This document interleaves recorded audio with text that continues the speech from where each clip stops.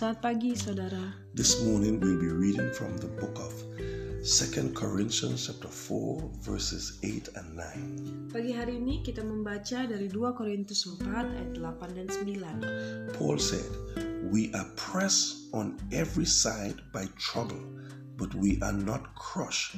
We are perplexed, but not driven to despair." Verse 9, "We are hunted down, but never abandoned by God. We get knocked down, but we are not destroyed." Paulus berkata, dalam segala hal kami ditindas, namun tidak terjepit. Kami habis akal, namun tidak putus asa. Kami dianiaya, namun tidak ditinggalkan sendirian. Kami dihempaskan, namun tidak binasa. None of us are exempt or free from suffering, loneliness, discouragement, or unjust criticism. Saudara, tidak ada dari kita yang luput dari masalah hidup, dari kritik manusia, dari rasa sendirian. Why? Because those are the things Jesus experienced while he was here on earth.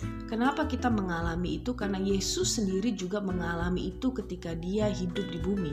And you and I need to experience them for God to develop the character of Christ in us. Saudara dan saya harus mengalami hal-hal seperti ini supaya Tuhan bisa bekerja untuk membangun karakter dalam hidup kita.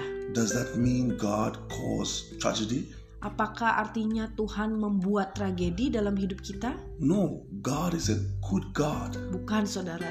Tuhan itu adalah Tuhan yang baik. He's a loving God. Dia Tuhan yang sangat mengasihi kita. And He will not cause evil or do evil. Tuhan itu tidak pernah berniat atau melakukan yang jahat terhadap saudara. But He can use dark and stressful time for good. Tapi Tuhan sanggup menggunakan apa yang kelihatannya jelek itu menjadi sesuatu yang membangun karakter saudara. He's gonna use those dark and stressful moments for good. Saudara, apapun yang saudara sedang alami, masa-masa gelap ini, masa-masa sulit ini pun bisa dipakai Tuhan untuk membangun hidupmu. He can use our current trouble to teach us to trust Him. Saudara, Tuhan bisa memakai masalah yang sedang kita alami ini untuk membuat kita belajar percaya kepada Tuhan. To show us how to help others. Untuk supaya kita belajar untuk menolong orang lain. And to draw closer to other believers. Dan supaya kita sebagai orang-orang percaya saling mendukung, saling dekat dengan satu dengan yang lain. So what should you and I do when you are going through difficult times? Saudara, apa yang harus saudara dan saya lakukan ketika kita sedang mengalami masa-masa sulit? First, refuse to be discouraged. Yang pertama, saudara, menolak rasa untuk menjadi patah hati. Then remember, God is with you. Kemudian saudara, kita harus selalu ingat Tuhan itu selalu bersama dengan kita. He is not against you, but He is with you and for you. Tuhan itu bukan lawan kita, tapi Tuhan itu adalah bagian kita. He promised that when you go through the flood and fire, He is there with you. Firman Tuhan berkata, ketika kita melewati banjir, api sekalipun, saudara, Dia bersama-sama dengan kita. His rod and staff are there to comfort you in your time of difficulties. Tongkatnya dan gadanya lah yang menghibur kita di masa-masa sulit. Finally, we need to rely on God's protection.